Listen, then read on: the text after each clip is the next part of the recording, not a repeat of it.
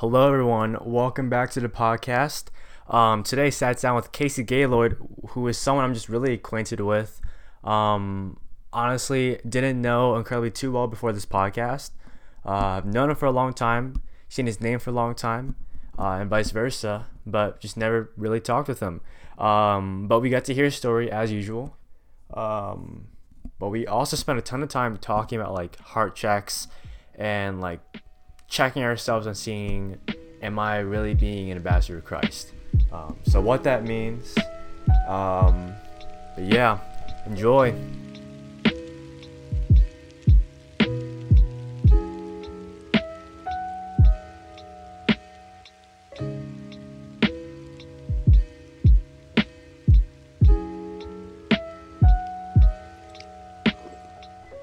There we go. And we are live.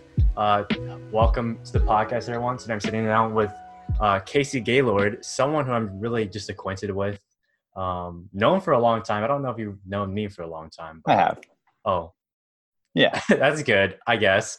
I've known you through camp, summer games. We've both been there for a long time. How long have you been there? So last year was the first year that I missed. It would have been my 12th year, I think. Jeez. So I was a camper from the year after sixth grade through high school. After my senior year was the last year I was a camper, and then I was a huddle leader since then. So and this is the year I was on staff committee. So I was going to be training huddle leaders, and I was doing interviews and all these things. So it's been awesome to be a part of each step of the process. I was in the band only 1 year and didn't do the huddle leading, and so I've been involved in every part of it, and it's so awesome. Yeah, no, I didn't I saw you on you're the drummer, right? I remember that. Yep. Yeah. I've known you for like a long time, seeing you at camp all the time.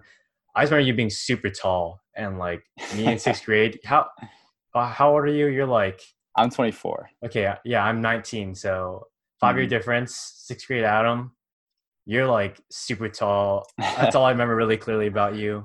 I wasn't always tall. I was 5'2" my freshman year. Really? And I grew a lot better. I grew a foot in 2 years in high school. So well, I didn't. So that's great.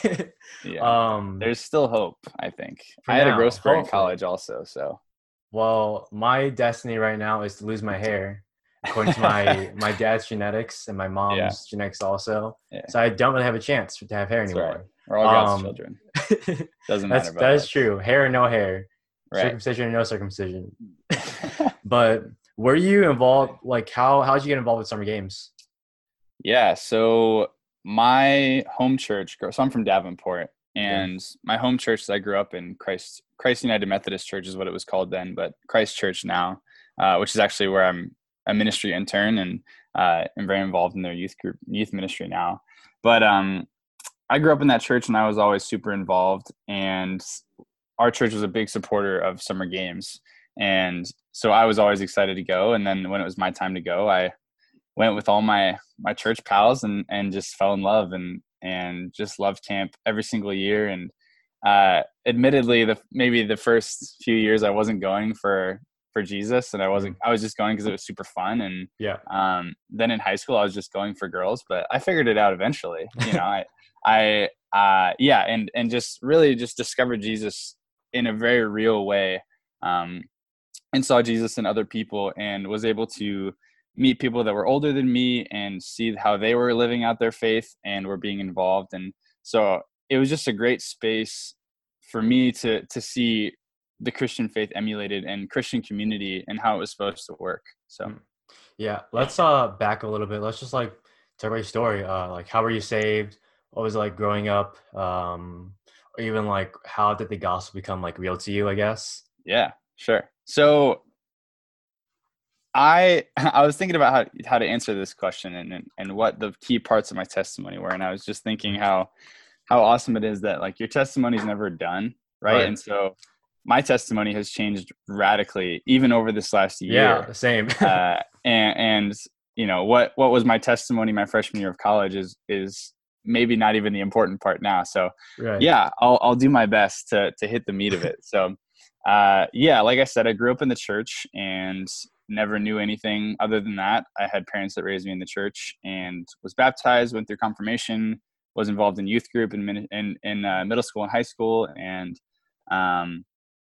yeah, I'll just fly through that. So Yeah. I would say the most significant thing that happened in my faith was summer games my senior year. I had a huddle leader who got really close with, and I was kind of the adult of the group. This is before they split middle school and high school up. So there were middle schoolers and high schoolers together in a huddle. And so I was the oldest of the campers in that group. And so I was kind of like a secondary leader, if you will. And I had the head knowledge of Jesus and the gospel, and I knew everything was real and truth, but I didn't feel that in my heart. And I never had my aha God moment where God was real to me. Like the thing that I would always say was, I just wish that I had like a cool God story. Like I was in a car accident and everything was destroyed around me except for my seat, and like God saved me, and now I have purpose, like with that gift of life that I have from God. That's how I know he's real. I never had that. You know, I was a good kid in high school, and I never really got into trouble or never really had any strife in my life, which is, you know, an extreme blessing. And we'll get to that. But yeah, I just craved this like almost this tragedy in my life to know the good with where the bad is. And so, yeah, I brought this up to that huddle leader, and I said, you know, I don't really have a testimony. Like I don't have this story of how I know God, and I just have always gone to church, and that's it, you know. And she told me, she said, like, you know, Casey, just look around you in your life. Like that is your testimony. Like the blessings that you've just told me about, like all the things that are great in your life, like that is God's hand moving in your life. And so that was kind of the first switch into God being real for me and the gospel being in my heart rather than in my head. So I go to college, and my freshman year, I don't get involved at all. I went with a girlfriend from high school, and we were just sexually impure, and I didn't care to get involved in my faith. And I'd kind of fallen away in high school anyway, because I was so busy with sports and music and all the things that high schoolers get involved with. And so I realize now this is going to be long, but that's all right. That's okay. good. That's good stuff. Okay. I'll keep going. So summer games rolls around, and I have not been going to church at all. I haven't been involved, and I applied to be a huddle leader. This would have been my first year as a huddle leader, because I'm like, that was my dream the whole time, was like, I just see myself in that role. And I apply, and I get an email that's like, you know, Casey, so I had listed churches in the area that I knew that I said I was going to, but I wasn't. But I knew like the pastors from growing up in the Methodist church and being involved. And they had asked those pastors if I was going to church, and they had said, no, I haven't seen that kid like since the first month of school, like August, right? And so I got found out, and I had to have a sit down meeting with one of the pastors, and essentially I just confessed to him what had been happening. And it's not that I didn't have opportunities to get plugged in. I had a really good friend of mine who would constantly reach out to me and ask if I wanted to come to church with him, or he was involved in SALT. And so he would always invite me to SALT, and I would always make up an excuse and all these things. But anyway, that pastor believed me that I wanted to be involved and wanted to change. And I was able to be a huddle leader, and it was an amazing experience. And I had this transformational week of just conviction of how I was living life, and the life I was running away from or wasn't pursuing in Jesus. And so I came home and, you know, had a heart to heart with that girlfriend at the time. And so we stopped having sex, and then I got involved. And so I got involved in Salt Company in my sophomore year. And eventually that girl and I broke up. But so I was involved in Salt Company throughout college, through my fifth year of college. And and now my head knowledge was increasing, but it still wasn't there for me in my heart, right? I was still just kind of legalistic, which is the way I grew up. I don't do bad things because they're bad, and I know that, but I don't have a desire to not do bad things. I don't have a motivation. Like I didn't have my why I didn't do these bad things. It was just because I knew that they were wrong and was a good kid, like, Yeah. and so didn't drink till I was 21, all these things. And there was eventually a breaking point, and there was a time where I was able to rationalize in my brain kind of being a hypocritical Christian through that time where I was super involved I was a connection group leader. I was, in D group. I was, on the worship team at Salt, and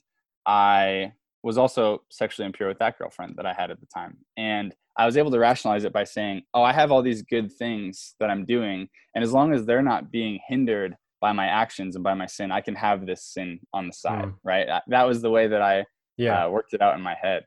And looking back, that was a major hindrance on my growth, my spiritual growth, my relationship with Christ. And eventually, I'm going to shorten this part down. This is a story for another time, but I'll generalize it. I came forward with that sin and confessed it, and I was not really cared for in the best way, and was asked to essentially leave the ministry. And so I took that really, really hard. And instead of turning to Christ in that time, I backed away.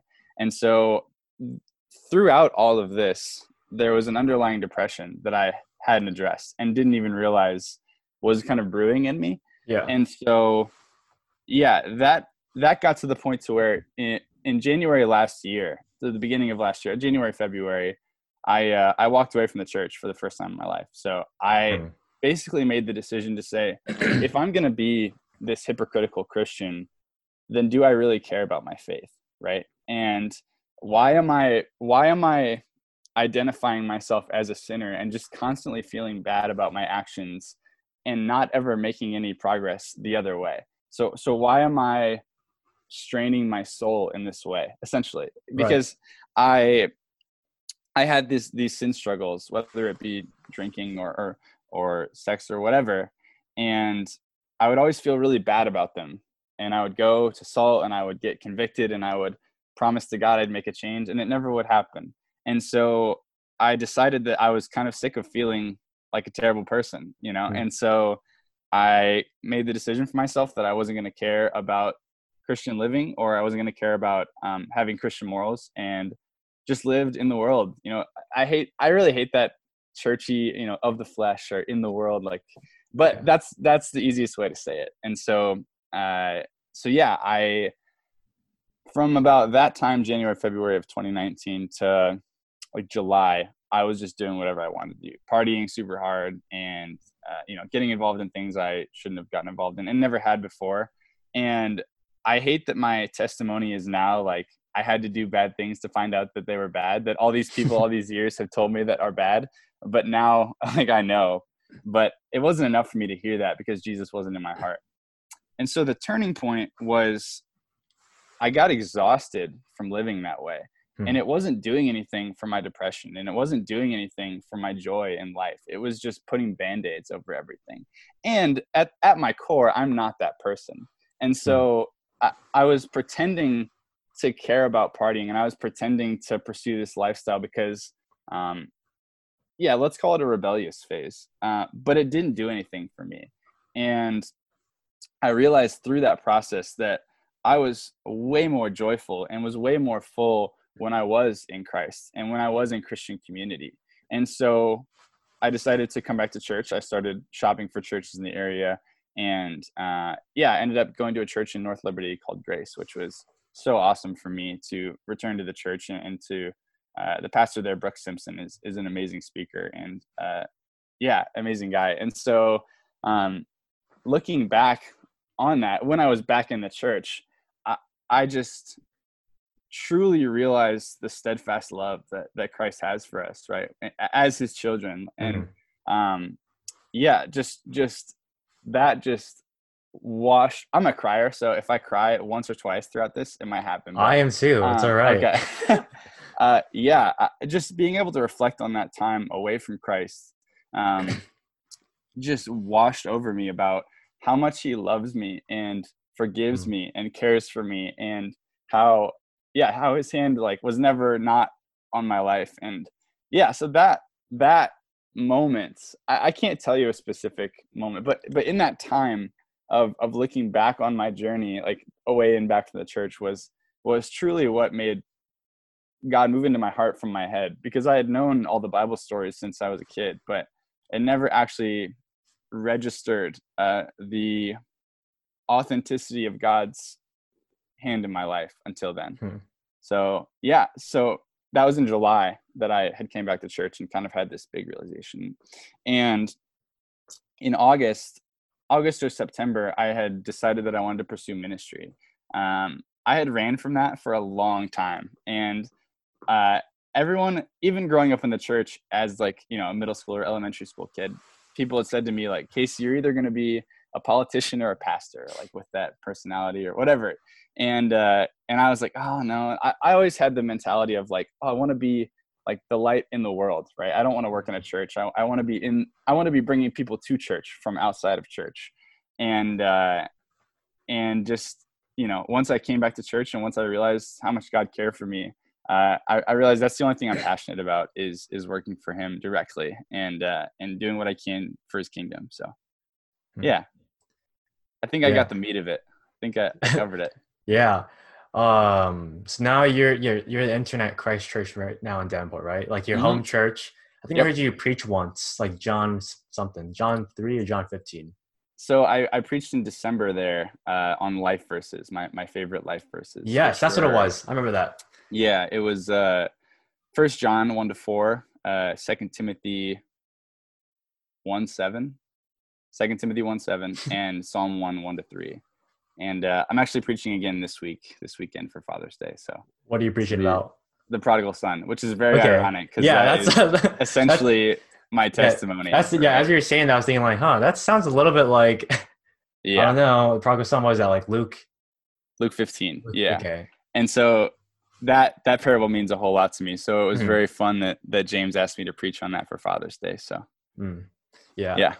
The one fun question always is like, what?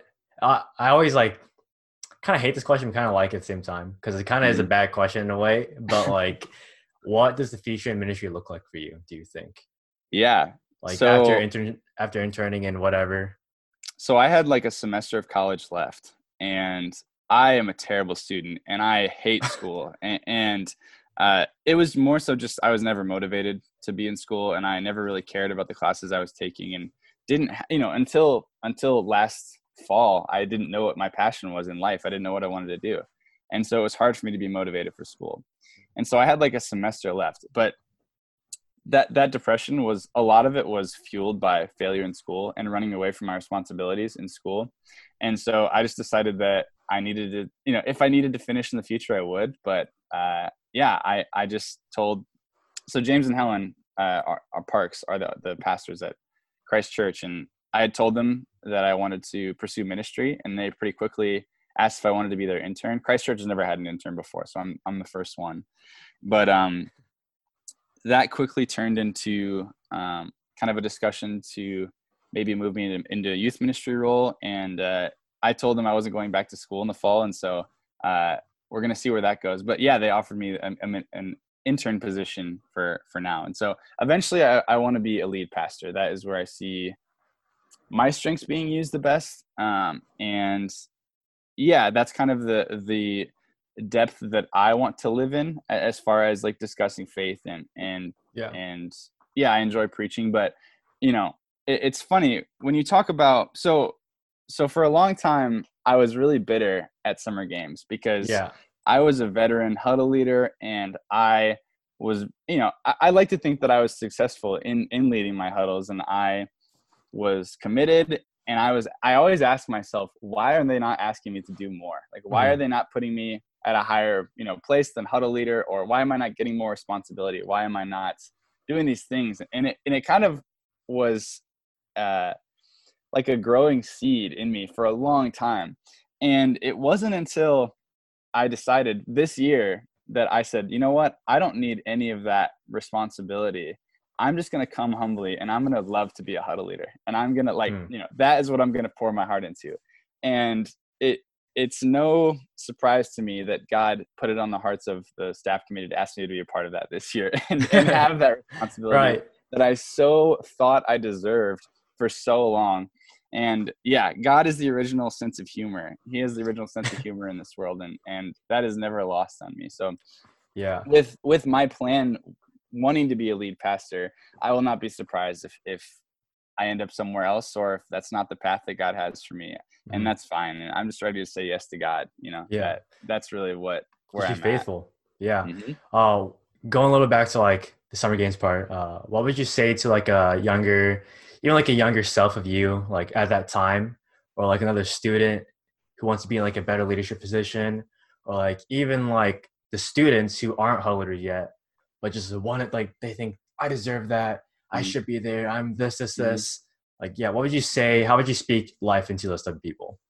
Yeah. So I think the thing for me was, so going back to my testimony a little bit, I had said, like, maybe I wasn't cared for the best at that church I was at, or there were some people that didn't, pour into me in the way that they should when I came forward with my sin struggles or whatever. Mhm. But I think looking back now, it's easy for me to say, well, I wasn't in a position to be pastored to. Like, I wasn't in a mental space to receive, Yeah. forgiveness and grace. I was angry and I was sinful and I was frustrated with my life. So one thing that when I look back at my experience about craving that next step and craving that responsibility and wanting to be viewed as a better Christian, right? Quote unquote, better Christian, Mhm. which is not what it is, but that's what it feels like when you get more responsibility in a faith-based operation.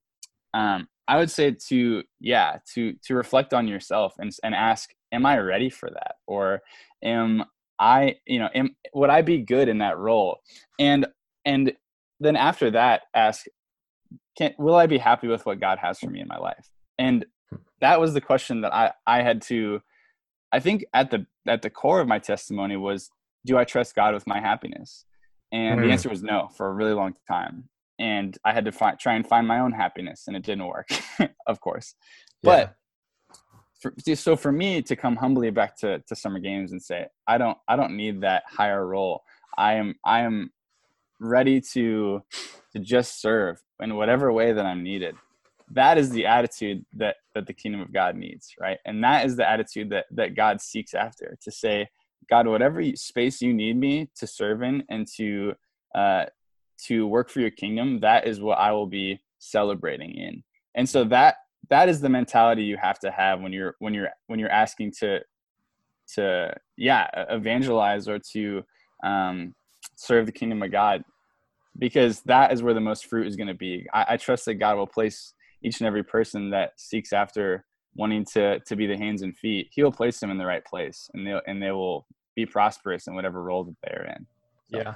Like one of the things I was talking with the younger students last week, no, like on Sunday. So like a few days ago. And like even just younger students in general, just talking with like someone like approached me like, hey, I'm thinking about applying to be a huddle leader, and like, or be in this leadership position. mhm. What would you like? Would you accept me or whatever? I would ask a lot of times like, why do you want to be a leader? And their response, I hear a lot like, well, I've been here for this many years and Mhm. I think that I'm just ready now. I want to teach these kids what I learned. I I want to lead my kids to Christ. And I'm like, wait, chill out. You just made it all by yourself. Mhm. And actually, do you love Jesus as much as you say you do? Probably not with that response. Like honestly, I don't tell them like you don't love Jesus, because that's a little harsh. And Yeah. as a high schooler, they probably would be very defensive. I probably would have been really defensive. Actually, I don't know, probably, but I got declined my first time. I was. Yeah, Yeah. yeah, it was weird for me when I got declined. Like I wasn't bitter. I was like, oh, whatever. Mhm. But like I still was super self-centered with it in a Yeah. way. I think I just thought like, oh, maybe if I'm just like not bitter about it, people will think I'm great or something. I don't really Mhm. know. That was a few Yeah, years for ago. sure. But it was humbling for me uh, to not be in that position, because like for one, like I don't need I don't need to be ministering to kids. Like I don't need to. Right. I just need to be faithful with whatever I'm doing. And my leader was Jenna Lindhart that Mm-hmm. year when I got declined, and it was probably like the most like fruitful thing for the future because well, one of the people who like helped me get plugged into salt so easily and like into my college ministry was Jenna Lindhart. And Mm-hmm. I wouldn't know, like, if I was a leader or if I didn't go to camp that year because I was just bitter or whatever, I didn't know Jenna, like, this year would have sucked for me, honestly. Like, I wouldn't be in salt, like, as deeply as I am. I wouldn't be plugged in with a bunch of staff. Um, I might be just at a whole different ministry or church. And Yeah. so, like, looking back, I'm like, God, Adam, you're an idiot. Like, what were you doing? Yeah. Um, A lot of the time we look back and just laugh at what at just seeing what God has done from the place that we didn't want to be at, and uh, yeah, humility is such a hard thing to do. Humility and motivation, because you have to ask yourself, like you said, what is my motivation for wanting this thing in my life, right? yeah. And for me, it was I want people to think of me as a better Christian. I want people to see me as Hmm. this cool guy who is super faithful and is really Yeah. in touch with God. And that wasn't the reality at all of where I was at. Hmm. Yeah.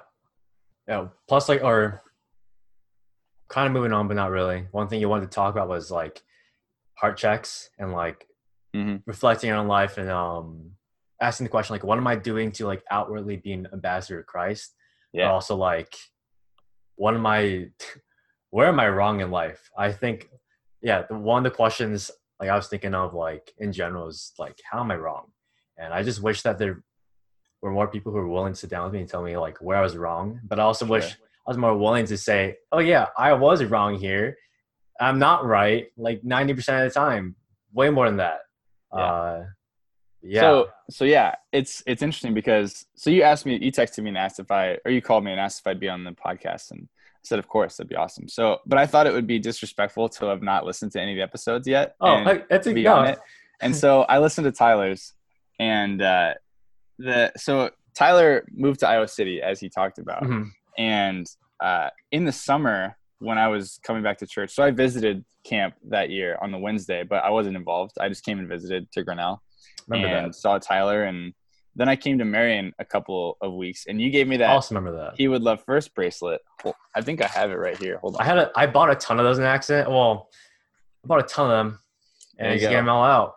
You gave me this I'm at Marion honored. Methodist, and so I had seen Tyler there, and he told me he was transferring to. So I had met Tyler his first year when he was a huddle leader, and I just thought like, wow, this kid's a rock star, and would have loved to know him better. And so he told me he was moving to Iowa City, and I said, hey, we should grab coffee every week and like just maintain community, and so we did every single week until Corona happened.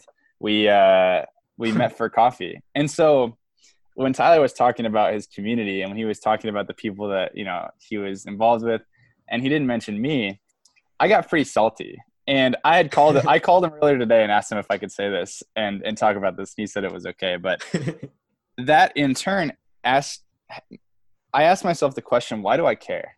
Right? Mm. What is in it for me for Tyler to say my name on the podcast? Right? Like why does my heart crave that so much?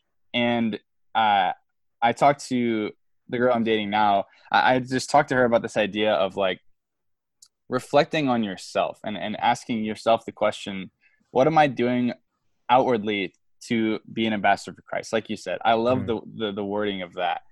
And just that question is something I try to rest in. And I'm not perfect, not even close, right? Mm-hmm.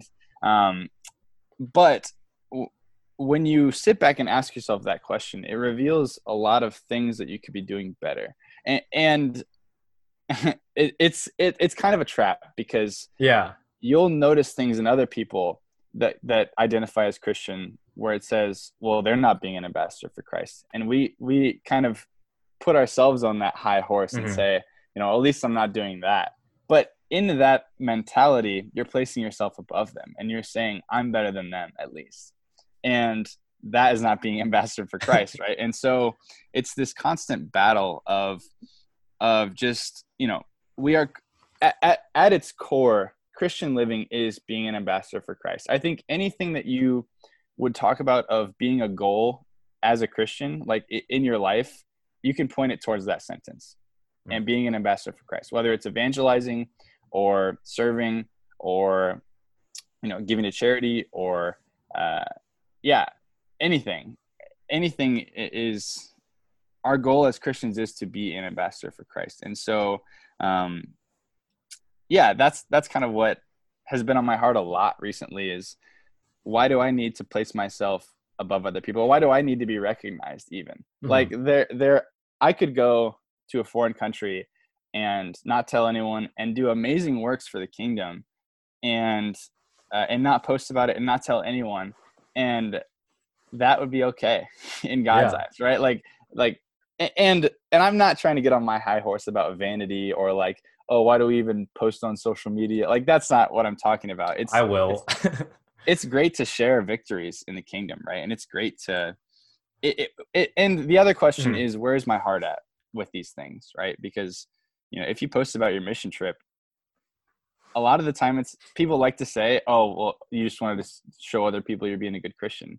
But no, that's a victory, and that is something that you went out and did. And it's okay to share that with your friends. But if that's where your heart is at, then it's the right thing to do. But yeah.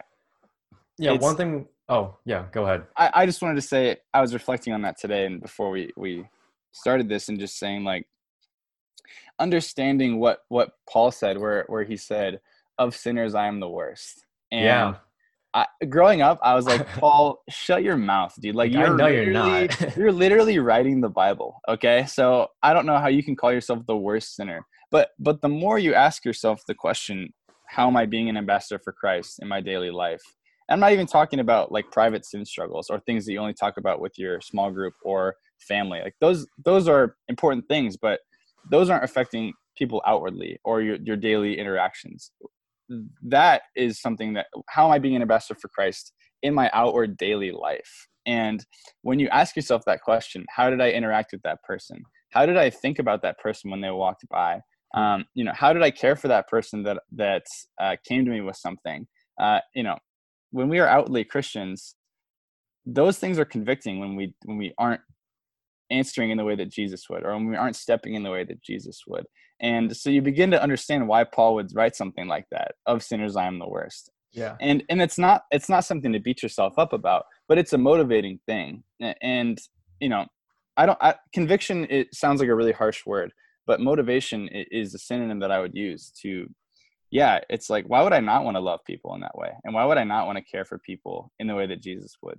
So like looking at it like externally, I'm sure Paul did all these great things. Like he clearly was an ambassador of Christ, like wrote big part of the Bible, preached in places super far and like super like unreached. So, like internally, I know Paul had such a great understanding of his sin and great understanding like his sin was actually so much more eternal and so much worse than he actually like thought. And every day it was getting more and more in debt. And I talked about it in one of my other podcasts, but like the difference between like good and bad days. Like on a good day, I'm like, I read my Bible, I did this, and it's really easy to get into that spot and say like, oh, well, I'm good, I'm righteous, I'm great, whatever. And it was like the other side, like bad day, where it's like I didn't read my Bible today, I barely prayed, I did this sin and this sin, I'm just ashamed. And like that leads some people like to go into shame. And it's like a weird balance between like two, like some days are good days, some days are bad days, but like finding the good balance between and finding that balance is after you realize like, oh crap, I am a sinner, yes, and both sides, but also Christ died for me and now I'm forgiven. Like that love, is what really pushed me. Speak into is like, not that there aren't no bad days, but we are washed over with forgiveness, and that is such a relief and something to just rest in, right? Like when I do a heart check, or when I say, oh, I thought something bad about that person that just walked by, or I didn't feel like I had time in my day to reach out to this person that had brought something up to me. That is okay. because and I mean, it's not okay. Like, I should have done those things, but when I don't do those things, or when I sin, whether it's lustful thoughts or drinking too much or whatever, those things are not great, but we are forgiven by the blood of Christ, right? That's the gospel. And while we were still sinners, Christ died for us, and we'll continue to wash over that. I guess I like saying wash over, but it just paints a beautiful image in my mind. And so, yeah, that was something that I had a hard time coming to terms with when I came back to church, of like just feeling forgiven for the things that I had done, right? And there was this guilt in me of like, am I worthy of the love of Christ, right? And am I worthy to be in this community? And that's something that a lot of people struggle with. And the answer will always be yes. The answer is, you're always worthy of Christ's love, and you are always worthy of his promise, right? That if we call on his name and if we claim him as Lord, that we'll be in heaven, right? I had a co-connection group leader in college that did an exercise with us, and he had proposed the question to our group. He had said, on a scale of 1 to 100, like percentage wise, how sure are you that you're going to heaven? And he went last, but a lot of the guys went around and said like, oh, like 80% or like, 50%, like, I really don't know. And at the end, he was like, I know for sure 100% that I'm going to heaven. And just resting in that is such a huge step. But it allows us to forgive ourselves of the things, of our shortcomings and of our flaws and of our sin, right? Because I think the rut we get into is, oh, well, I'm a sinner. My identity is a sinner. And when I was in college, my identity for a lot of the time was sinner, right? Not child of God, not saved, not loved, right? It was person living in sin. And until I was able to forgive myself and understand the forgiveness that God had for me, I could take no steps forward. And so going back to heart checks, they are not meant to beat you down on your daily life when you fall short of walking like Jesus, right? Like that's such a hard task, and that's not lost on God or anyone around you. But I think the understanding of the forgiveness that Christ has for us, and the acceptance and the love allows you to get over those bad days and get motivated back onto the good days track. Yeah. So. Yeah, that makes me think of I think it's 1 Corinthians 4, where it's Paul's talking. He's like, where he's like, let me just find it. I don't want to just misquote it. I'll go there with you. I'm a big read directly from the book guy. If I'm thinking, I think it's this, I'll go. I'm going to open it up. Yeah, this might as well. 1 Corinthians. Yeah, I'll just read the whole thing. This is how one should regard us, as servants of Christ and as stewards of the mysteries of God. Moreover, it is required of stewards that they should be found faithful. But with me, it's a very small thing that I should be judged by you or any human court. In fact, I do not even look at myself, for I am not aware of anything against myself, but I am not thereby acquitted. It is the Lord who judges me. Therefore, do not pronounce judgment before the time, before the Lord comes, who will bring the light, the things now hidden in the darkness, and will disclose the purposes of the heart. Then each one will receive his commendation from God. And I think that's just such a beautiful thing to me. Like, I can look at the cross now, or heart check myself, not look back at myself or look back at another person and judge them. But I can just see the cross for what it is and just live in that. And so on my good and bad days, instead of bringing myself back up or bringing myself lower, I just look at the cross.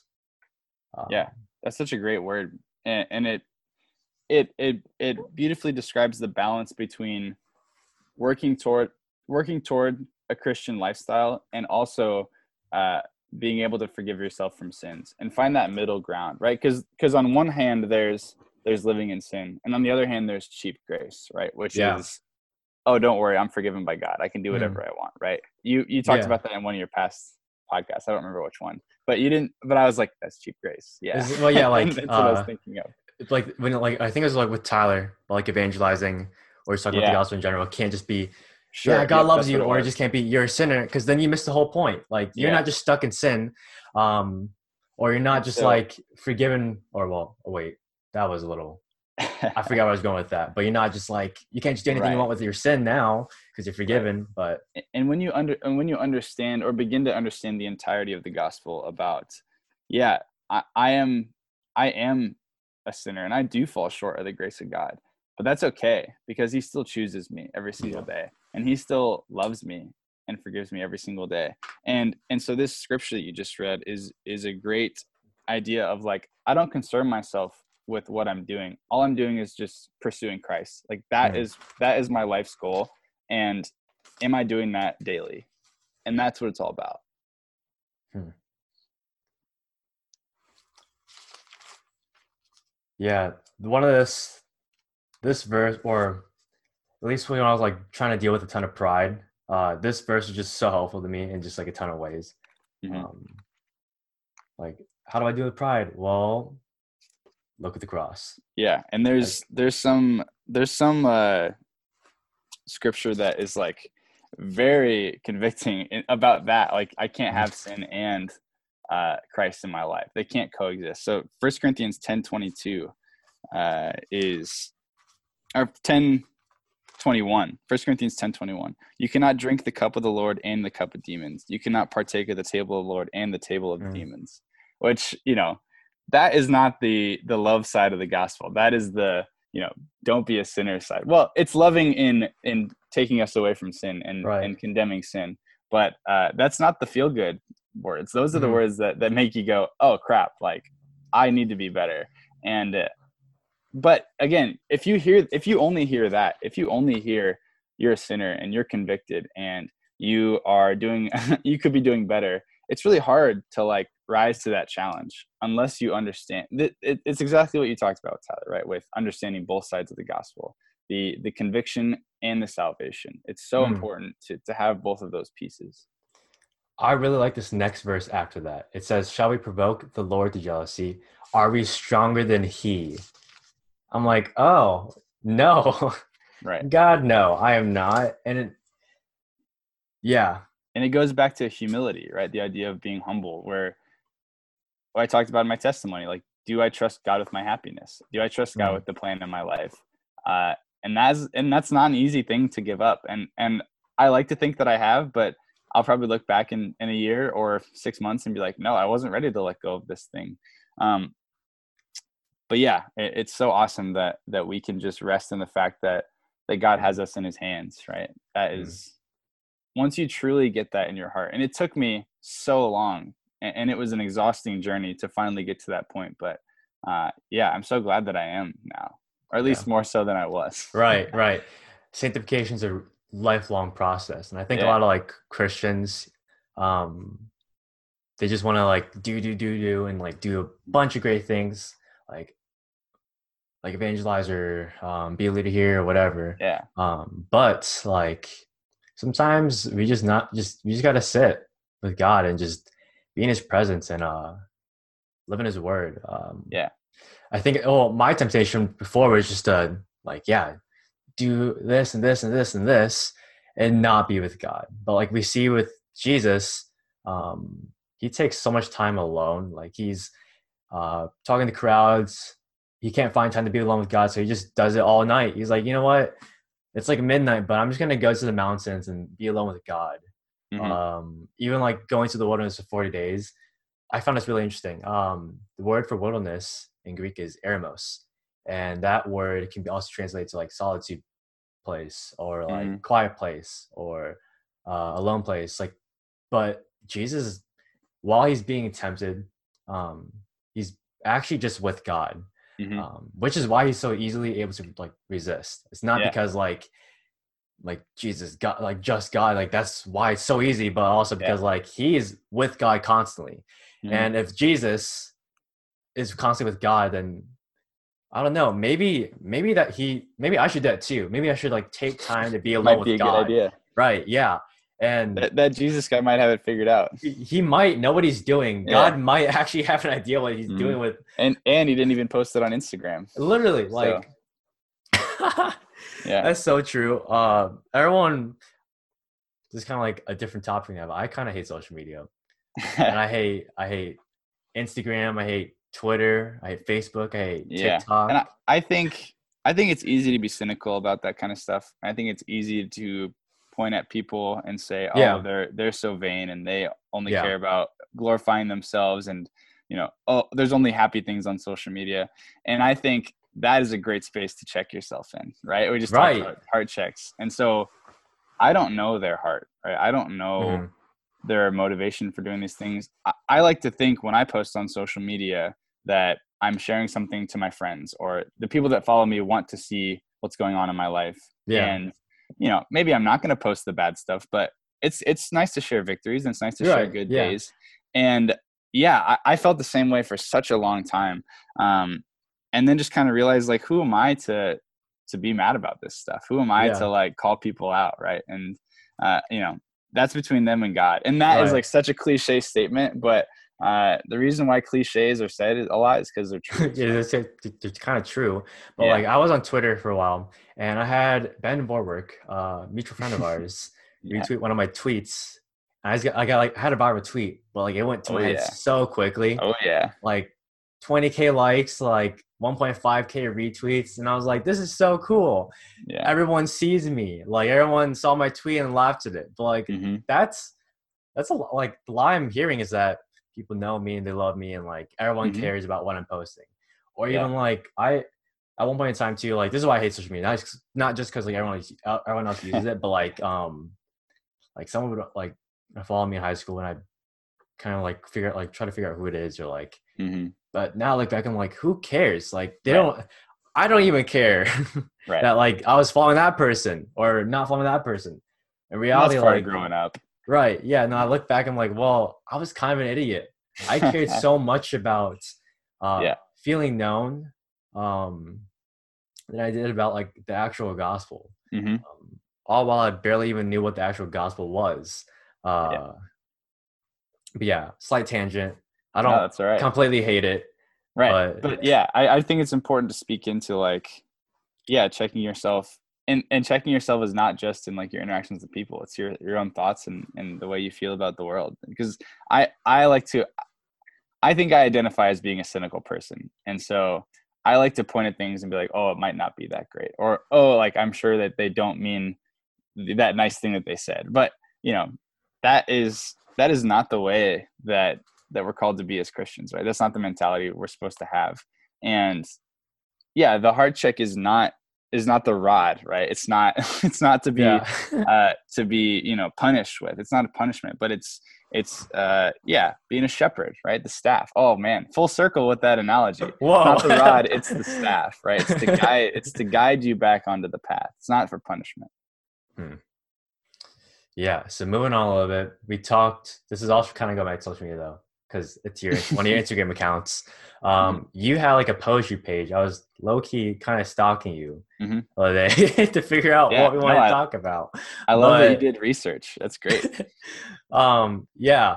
But what what really is it, and like how have you used that to like glorify God and like um put out your thoughts too?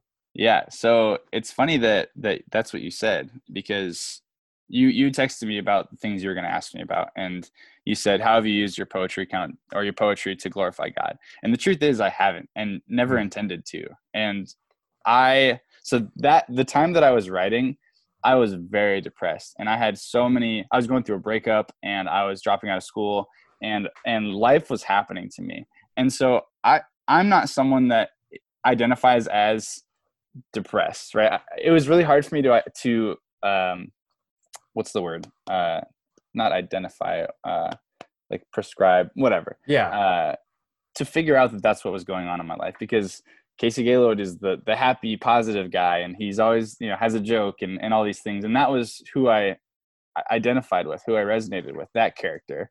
But then there's this other Casey who stayed in his apartment for 2 weeks and didn't leave, and would sleep through all of his alarms and would skip all of his classes and didn't want to hang out with his friends. And I kind of just like ignored that guy. And so when I finally came to terms with what was happening and kind of finally, yeah, realized that that's what was going on, I just had so many feelings and didn't know where to put them and didn't know where to go with them. And so I started writing poetry. I had written a little bit in high school and enjoyed it, and had taken a poetry class in college and loved it, but I never really like actively wrote through that time. And it was almost like an instinct for me to start writing. And so if you look on that page, there are a couple that are really, really sad and really, really depressing. Yeah, I saw. Yeah. And I don't think that's a bad thing, right? I think there's something beautiful about the human brain and being at rock bottom, and we want to create something. Like, we want to put something into the world that is ours. And that is so beautiful to me. And that's what I did, right? I had nowhere else to go and I had nothing else to do. And so I created, and it eventually made a turn to being more positive and about hope and having hope, which is, it's cool to like see my journey through my depression period in my poetry. You can see it shift in tone. But I don't really write that much anymore.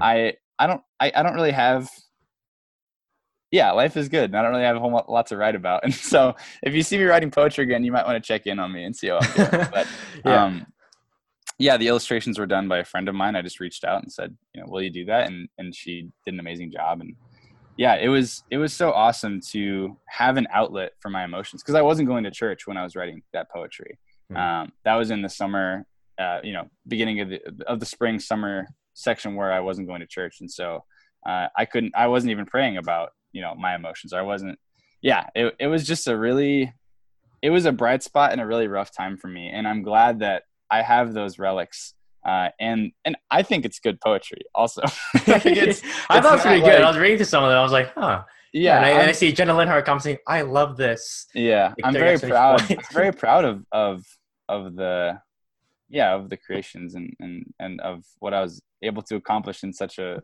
poor mental state. And so, it was great. And it was such a useful tool that I had. I didn't know that I had in my belt, right. To kind of, push me through that time. So I did not use it to glorify God. Maybe I'll like write lyrics to a worship song or something soon. Yeah. Follow-up question with that though. Like, I was kind of curious, like, has that ever translated to like any spiritual discipline? Like, do you journal a lot, or like? Nope. Really? I thought you would be. When I thought of the question, I was like, maybe we can talk about like journaling. Cause right now, at least I journal a lot. Every week I just write down like, what's God doing in my life? It might be like nothing prophetic, obviously, or nothing like too special every week, but like, I don't know. I wish I did. That'd be cool. But no, I think, so one year at summer games, they made the huddle leaders take notes, and I never stopped taking notes in church from that.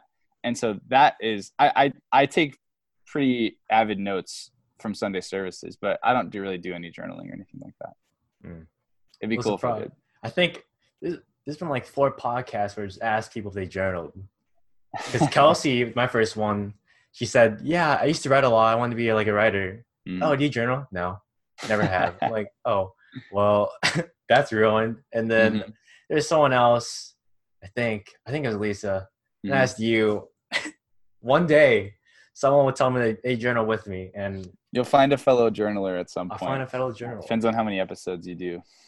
Well, we'll see. I'll probably just make these for fun over the school year. I don't really know. Great. They're awesome. Thank you. Another thing I want to talk about though.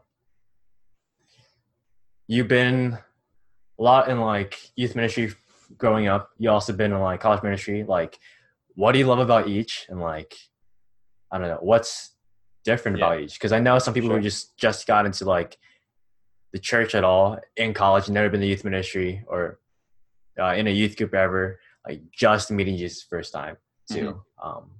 I don't know. Kind of give your experience with like both. Sure. What do you love about both too? So as far as youth ministry, I think it's hard.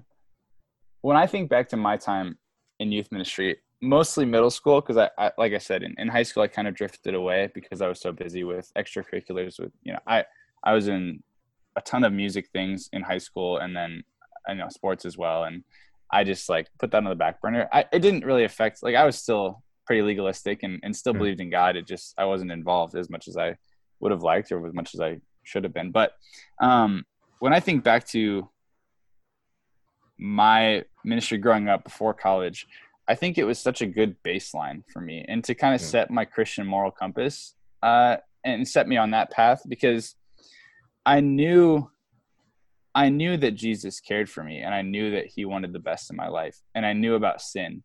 And that was really the only reason that I avoided it, was just because I had that baseline knowledge. And so to get involved in high school and middle school, it's so funny because you just think like you've lived a lot of life in high school and you just definitely haven't. And even now as a 24-year-old, I know that I haven't lived a lot of life yet, right? Even still. But I look back at when I was 15 or 13, right? And I thought it's hard to is perspectivize a word? I'm going to use it. It's hard to perspectivize where you're at or have perspective on where you're at. But that was the most important thing for me.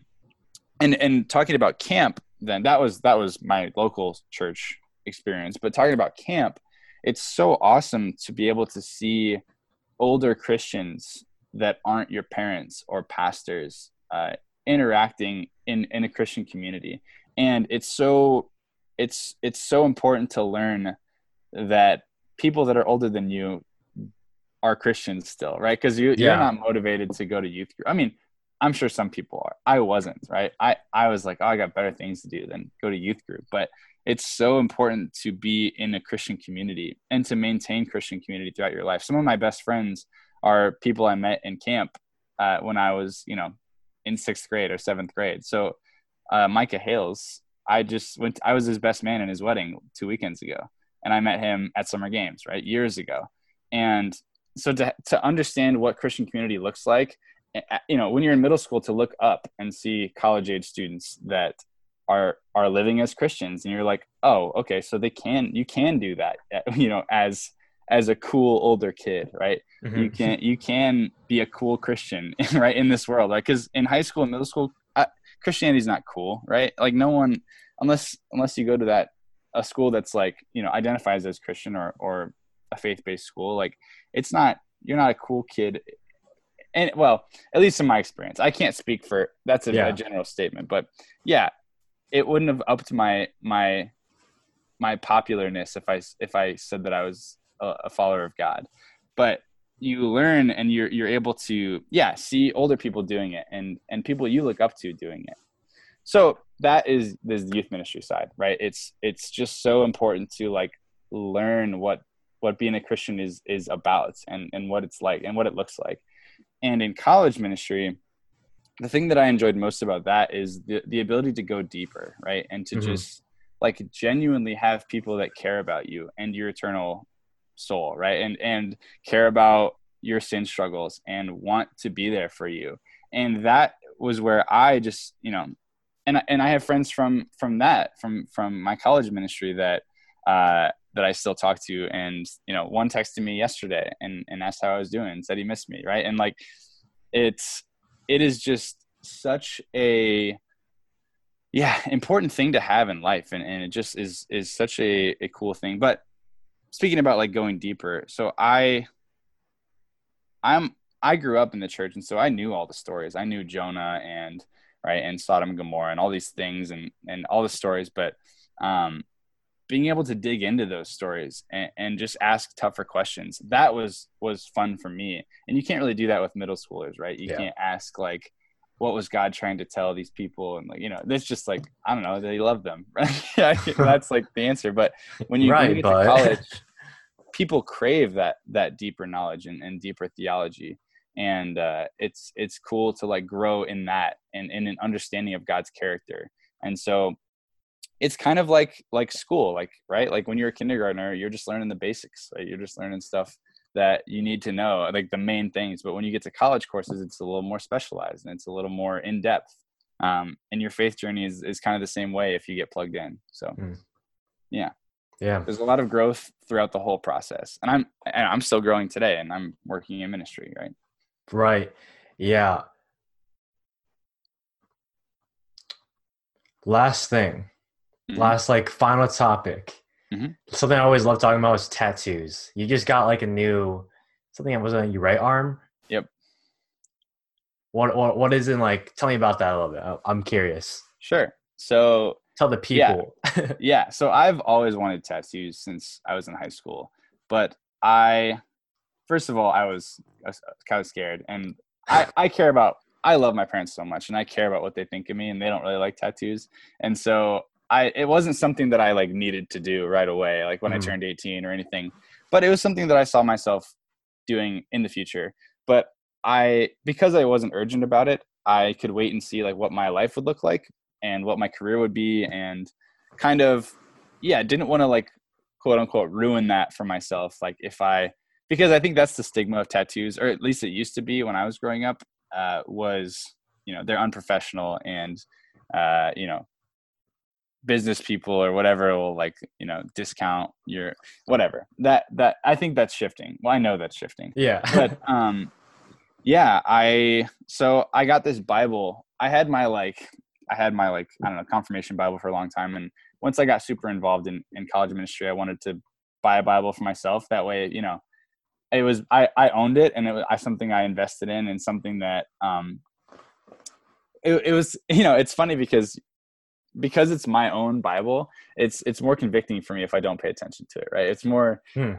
It's more motivating when I read it, because it's something, and you have ownership of something and you care for it more. But I had a friend of mine design the outside of it, right? Hmm. So my favorite scripture now and at the time was Psalm 1:1-3.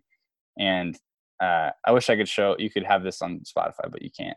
I don't know if you're recording video for anywhere else, but so this is on the outside of my Bible, and this imagery I had just loved for so long, since it was there, and that was like 2 or 3 years ago, and decided that I wanted to get that as a tattoo. And so, yeah, when I came back to church, I was like, now's the time. Like, it means so much more to me. So Psalm 1, let's go there, and let's flip there in the Yes. little Bible. We just went there in salt. Psalm For 1, summer salt. Yeah.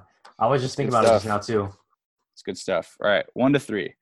Uh, I 1-4 is actually what it is, but I have 1-3 in my Instagram bio, because I think we'll read 1-4. I'll talk about 4, and then we'll get back to the tattoo. But all right, here we go. Are you there? Yeah, yeah. All right. Blessed is the man who walks not in the counsel of the wicked, nor stands in the way of sinners, nor sits in the seat of scoffers. But his delight is in the law of the Lord, and on his law he meditates day and night. He is like a tree planted by streams of water that yields its fruit in its season, and its leaf does not wither. In all that he does, he prospers. The wicked are not so, but are like chaff the wind drives away. So when we look at verse 4, we say the wicked are not so, and they are like chaff, which is essentially like waste, or Mhm. like, fallen branches, or dead leaves. Uh, the wind drives them away. And so when you're kind of, I do air quotes a lot more than I thought, but for the podcast sake, quote unquote, when you're quote unquote Instagram evangelizing, right, in your bio, or when you have scripture in there, I think it's tough for me to feel good about putting something that's just convicting there. If a non-Christian approaches that and sees the wicked are not so, like they are not prosperous, they are that's a pretty harsh thing to hear if you don't believe in God, right? That Mm. is only getting the convicting side of the gospel that we're talking about, right? Because they're not gonna love the part that's all positive. They're gonna focus in, because I think that a lot of the times our worldview, the worldview of people that are not Christians, is, oh well, they think we're bad people, right? And so I don't want to promote that narrative any more than than like, Right. we got to understand, we got to understand the love first, and then the conviction comes, then the understanding of sin. Yeah, it's all important, but I think when I want someone to look into the Bible, I don't want them to feel bad about themselves. Anyway, that's not to say that sin isn't bad. It is. And okay, I'm done. You get the point. But anyway, yeah, so the second half of verse 3, that yields its fruit in season, and its leaf does not wither, right? So when we look at my tattoo here, I'll put the old video down, right? We have the progression of like a tree's stage of life, right? And to me, that represents like our life journey, or our faith journey, right? Where we're growing, and we might have a down season, or we might have a season where we don't feel like we're bearing fruit. But trees always come back in the fall, right? Or no, Mm. after the fall, in the spring. They lose their leaves in the fall. I'm not an arborist. I'm pretty sure that's an arborist. I think that's a I person. have no idea. Arborist. Look it up. Anyway, yeah, and this tree, this tree that's withered here is not dead. And I think that is where we feel a lot of the time. We feel Mm. that we don't have any fruit. We feel like we don't have any leaves, like we're a barren tree, right? But that's not the reality of our situation. And it really, I think after my journey away from church and back to church, I super resonated with the idea of a barren tree and a tree back to life, right? God was still involved in each step of that process, whether we felt it or not.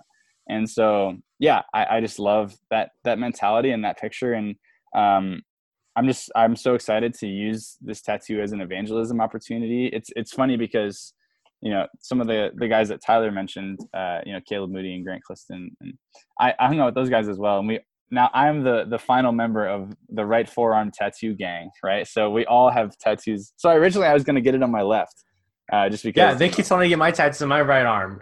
Like I'm Right. like, dude, And oh so no. originally I was going to get it on my left because, that's like non-dominant is where you accessorize. That's male fashion 101.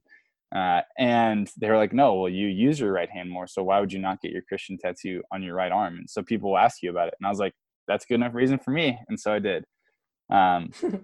Yeah, it's so great. And has already been such a blessing to my evangelism journey in life. And just being able to, because people love tattoos, whether they love Christ or not. Right. And so they'll always ask you about it because it's interesting and it's a conversation starter. So yeah, it's just a great reminder to me about my faith journey and, the steadfast love of God. And yeah, it's a great evangelism tool. And I just love it. So it's very awesome that this was drawn. Oh yeah, Years no, that's really I didn't know where you get the design from. It's like and really cool to look back at it now. it would be such a great representation of how my life has ended up. So Right. I yeah. think the really interesting about at least like the idea of like being a tree. Well, for one, we talked about salt too. Like Jesus is like that perfect beautiful tree. Another thing too is like trees take about like 60 years to be like that big and beautiful. Yeah. Jesus doesn't start his life of ministry until like he's like 30. And even so before that too, he's like in the word constantly. He's like we see Jesus talking about the word all the time, like how he needs to like delight in that and be in it. And I think even so, like looking at that, I find it really interesting. Like when Paul and Jesus talk about like, being the word, they're not talking about the New Testament. They don't have that. Sure. Right. They're talking about like the Hebrew Bible. Mm-hmm. People are really scared of the Hebrew Bible a lot. Old Testament, whatever people want to call it. But like, yeah, reading through, like people just love like, oh, Psalms, Proverbs, Genesis, but like we'll forget the rest. We'll forget the prophets, the writing, stuff like that. But like, Yeah. no, those are essential. Right. Jesus said, or what Jesus teaches us about like the Hebrew Bible is that it guides us. It shows us the history of our salvation And the character of God. Yeah, and the lengths that God will go to save you. Mm-hmm. I love Hosea and like the wording it has in that, like how Sure. we are spiritual adulterers and like we are he basically calls us prostitutes. Well, he does, but no, God. It's a metaphor. Yeah, but God in his love pursues us anyways and like loves his bride, even though they were a prostitute. Yeah, and going back to Psalm 1, just another thing that I like about it is not just the promise of not being withered, right? The promise of always bearing fruit if we're in the word is just, it's such a great image. And the reason why I think this is I know this is the main reason why I like it is it just paints such a beautiful picture of what a man of God looks like and should look like, right? Like he avoids sin. He is meditative on the word. He is prosperous in everything that he does, which is in the name of Jesus, right? These are all things that I want to strive for in my life, that I want to be this powerful tree by the stream of the word of God, right? Like it's such a motivating and well-constructed picture of what we're called to be as men of Christ. So yeah.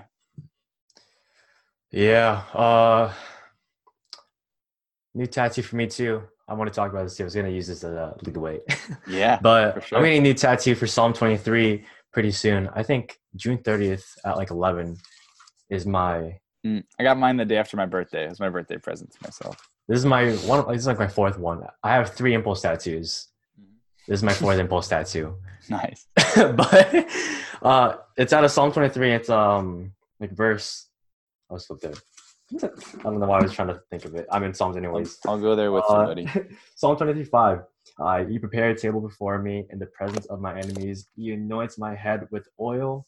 My cup overflows. And I didn't know anything about this verse beforehand, but uh, during Bible times, during that time, like you would fill a guest's cup up with water, and you keep filling up if you want them to stay, and you would just leave it empty if you want them to leave. Really subtle, and they would just leave after that. But the thing with us is that Passive aggressive, huh? yeah, basically just like your cup's kind of empty. You can get out if you want. Like I don't know, I'm not gonna give you more water. But the really cool thing about it is like no, my cup overflows. Like God keeps filling it back up, and it's overflowing. Like He desperately does not want me to leave. He wants me to stay. Yeah. So I'm getting a nice like little chalice with water flowing out. I don't know. I told the artist like, do what you want with the art. I don't really care. Yeah. Maybe he's gonna make like a wave coming out the top. That'd be kind of cool. On your right arm, right? On my left arm. I'm on my right arm. Oh, this is weird. I want to get. Do you know like all the sevens in Revelation? Mm-hmm. Like they mentioned like 7 trumpets, lamps, whatever. Oh yeah. I want to get like a little symbol for each of the sevens on my right arm. Nice. So it'll be just look super weird. It's gonna be super simple, like a ton of just weird lines. Yeah. But like, I don't know. Revelation is pretty dope. And so it's funny because you hear about like, oh, once you get one tattoo, you won't be able to stop. And that's so true. I already have my next one planned. And then so it'll be on my side, and it's a mixture of 2 kind of ideas. The first one is there's a United Pursuit song called Nothing I Hold On To, and in that there's lyrics that say I will climb this mountain with my hands wide open, and they do a version. It's called Climb also, which is the main part, but they're intermixed. But I will climb this mountain with my hands wide open has always been.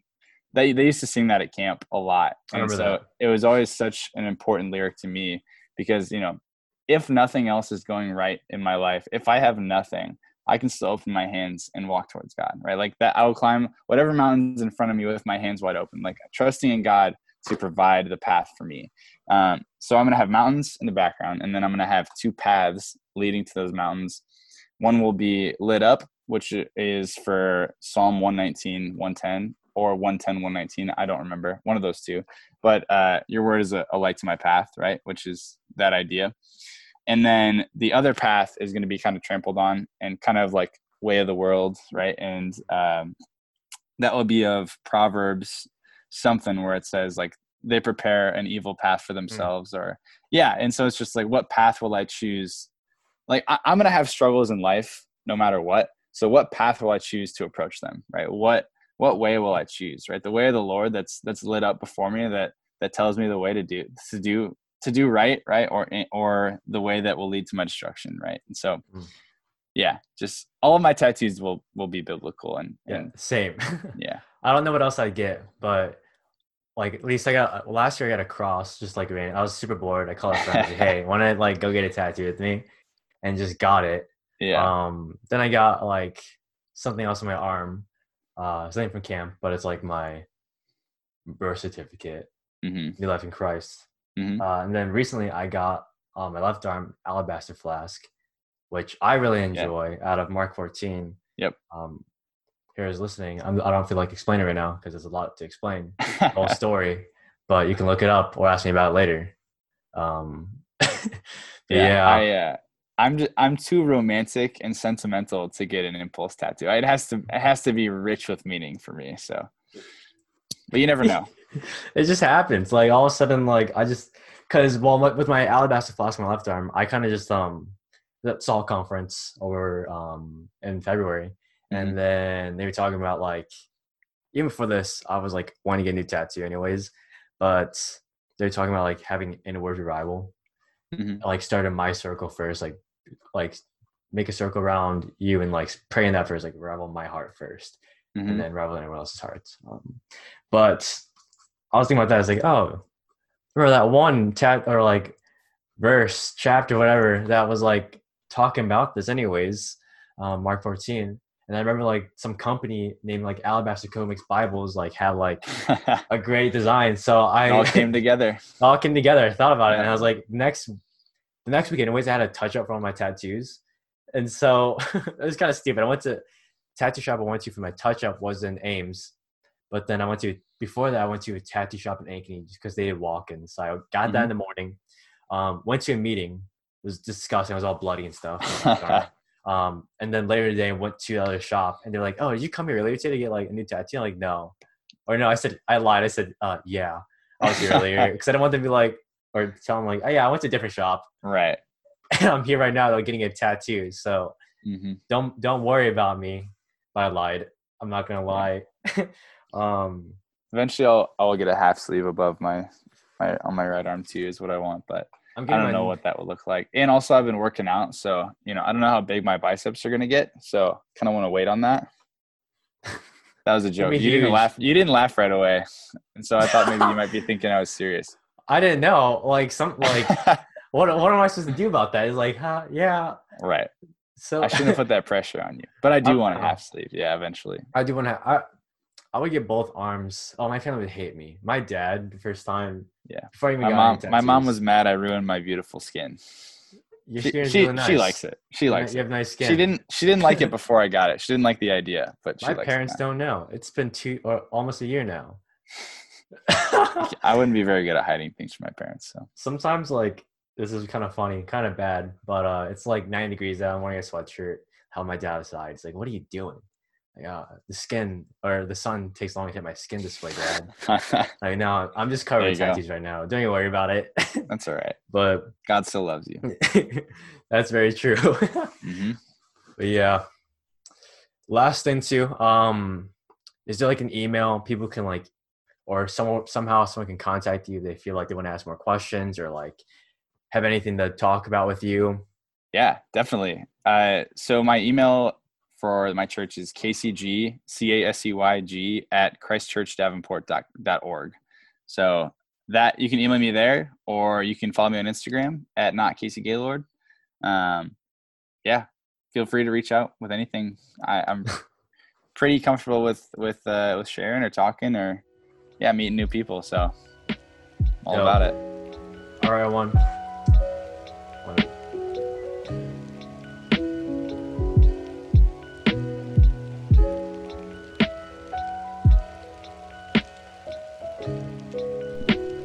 There it is, everyone. If you enjoyed it, give us a follow on Instagram at the Upside Down Kingdom Podcast. I'll be posting more updates for when I'm recording new podcasts and stuff. Yeah. Thanks, everyone.